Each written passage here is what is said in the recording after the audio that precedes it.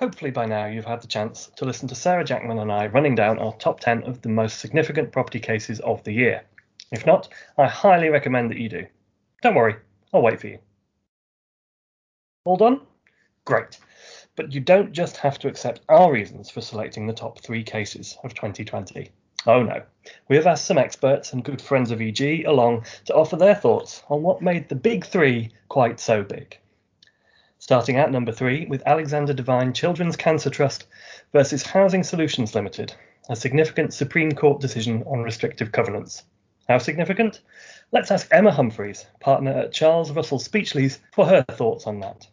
Well, to me, Alexander Devine is to restrictive covenants what we saw from Coventry and Lawrence when it came to rights of light. There's been a feeling for a few years that there's a tendency in the upper tribunal towards discharging or modifying covenants under Section 84. Now, those who sit in the tribunal say that's not the case, but it has felt a bit like it sometimes. And perhaps that's encouraged developers to feel that the law is unlikely to stand in the way of their plans, a bit like we had with Rights of Light back in 2005 after we had the Midtown decision, which allowed the developer to continue with its development in return for making a damages payment. Now, just as it did for Rights of Light in Coventry and Lawrence, the Supreme Court has clarified the proper approach here to the law when it comes to discharging or modifying covenants under Section 84.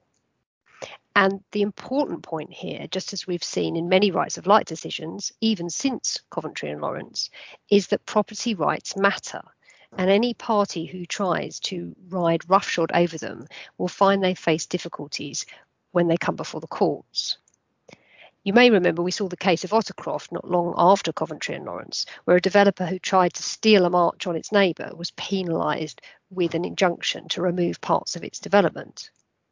Now, in my view, the decisions of the Court of Appeal and the Supreme Court here, although their reasoning differed, they both remind the lower courts and tribunals that restrictive covenants are rights which need to be properly considered and protected in appropriate circumstances.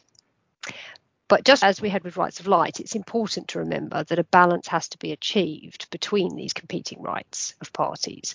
Alexander Devine certainly isn't an anti-development decision, as shown by the fact that the Supreme Court has said that once any ground under Section 84 is satisfied, the tribunal's discretion to refuse an application should be cautiously exercised. Next, our second placed case of 2020, Cardtronics Europe Limited and others versus Sykes Valuation Officer and others.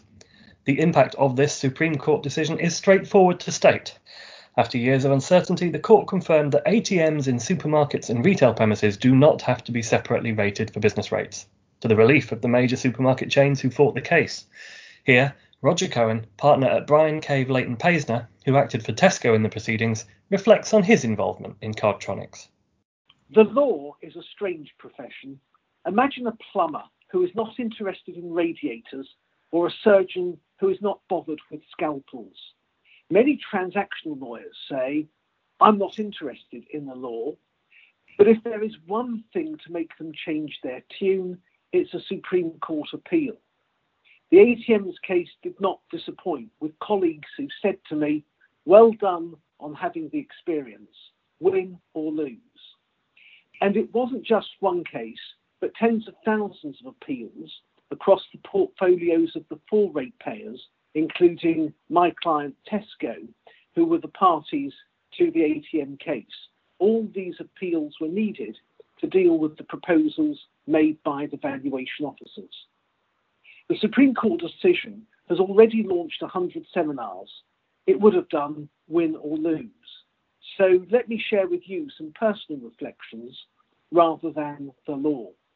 All the parties, the ratepayers and the VO's team, proved themselves capable of agreeing the facts and who would cover what ground and for how long, so to minimise the time taken in front of the court and save unnecessary costs. The Supreme Court hearing straddled the 2 worlds we experienced in 2020.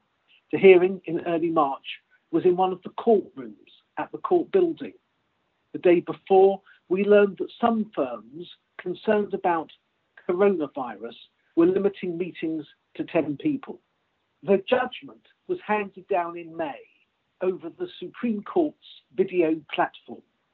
Sadly, one of our surveyors disturbed my examination of Lord Carnworth's bookcase by calling me on my mobile whilst Lord Carnworth was summarising his conclusions in order to find out the result. The outcome was a decision that has already been cited in case law. Win or lose, it would have been a privilege to be a part of what was, by every measure, a big case, and to work with Rebecca Campbell, Jess Hopewell, and the others in the brilliant team at BCLP. It was 6 years from the first hearing to the final appeal. In that time, I lost first my mum, and then to coronavirus, Michael Goldmeyer, my mentor who had advised me to get into rating. And grandchild Theo Cohen was born.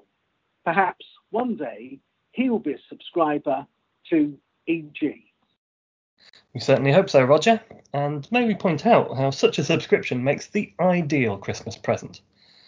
Last, and by certainly no means least, we have our number one case of 2020, Duval versus 11 to 13 Randolph Crescent Limited, and a clean sweep of our top three from the Supreme Court.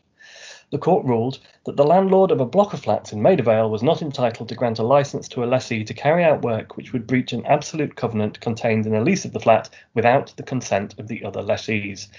It is a decision that set the cat among the pigeons. Here to offer their opinions on the unfolding implications of Duval are Joanne Wicks QC and Emma Murphy of Wilberforce Chambers, who acted for the unsuccessful appellant in Duval.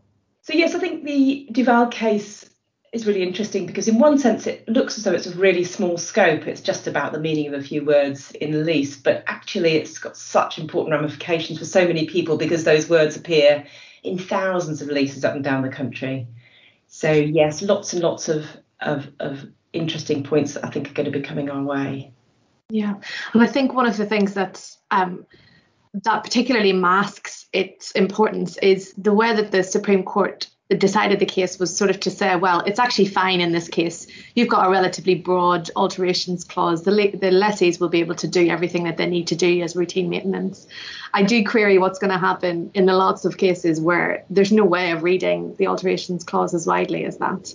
And there's going to be some difficulty with lessees wanting to undertake works which everyone before this judgment would have assumed they were able to do, and are now being told, actually, no, I'm afraid you need the consent of everyone else in your block before you're able to do this. That's going to be a real kicker down the line, I think. Joanne and I were discussing this briefly before, and she said, well, obviously, decisions like this, it always takes a while for there to be any disputes arising out of it. So it's going to take a couple of years before people really get to the point where it's showing up anywhere public. But I actually think that timeline might be kicked off even further at the moment because a lot of people are working from home. So the kind of alterations that Duval will impact are ones that people aren't undertaking at the moment because everyone's at home. So actually there's a bit of a delayed response, certainly not from landlords who are looking at this and thinking we need to come up with a policy, but from tenants' perspective, I think it's actually going to take a little bit longer than usual for this to kick in, as the impact of this to be fully seen. Yeah, I've certainly been asked to advise landlords who've got a number of properties, the estates effectively, on what they're going to do about implementing the Duval decision, because it's definitely changing the way that they're going to have to deal with their tenants and the way that their tenants are going to have to deal with each other. So there we have it, the final word on our top cases of 2020, recorded, of course, just 2 days before the Supreme Court delivered one last present, potentially reviving prospects of a third runway at Heathrow. Would R on the application of Friends of the Earth Limited and others versus Heathrow Airport Limited have cracked our top 10 if handed down in time? Alas, we shall never know. But we do hope that you have enjoyed EG's legal coverage throughout the troubled year that has been 2020, and wish you a very Merry Christmas and, hopefully, a prosperous 2021, when we will be right back here with all the major property law developments.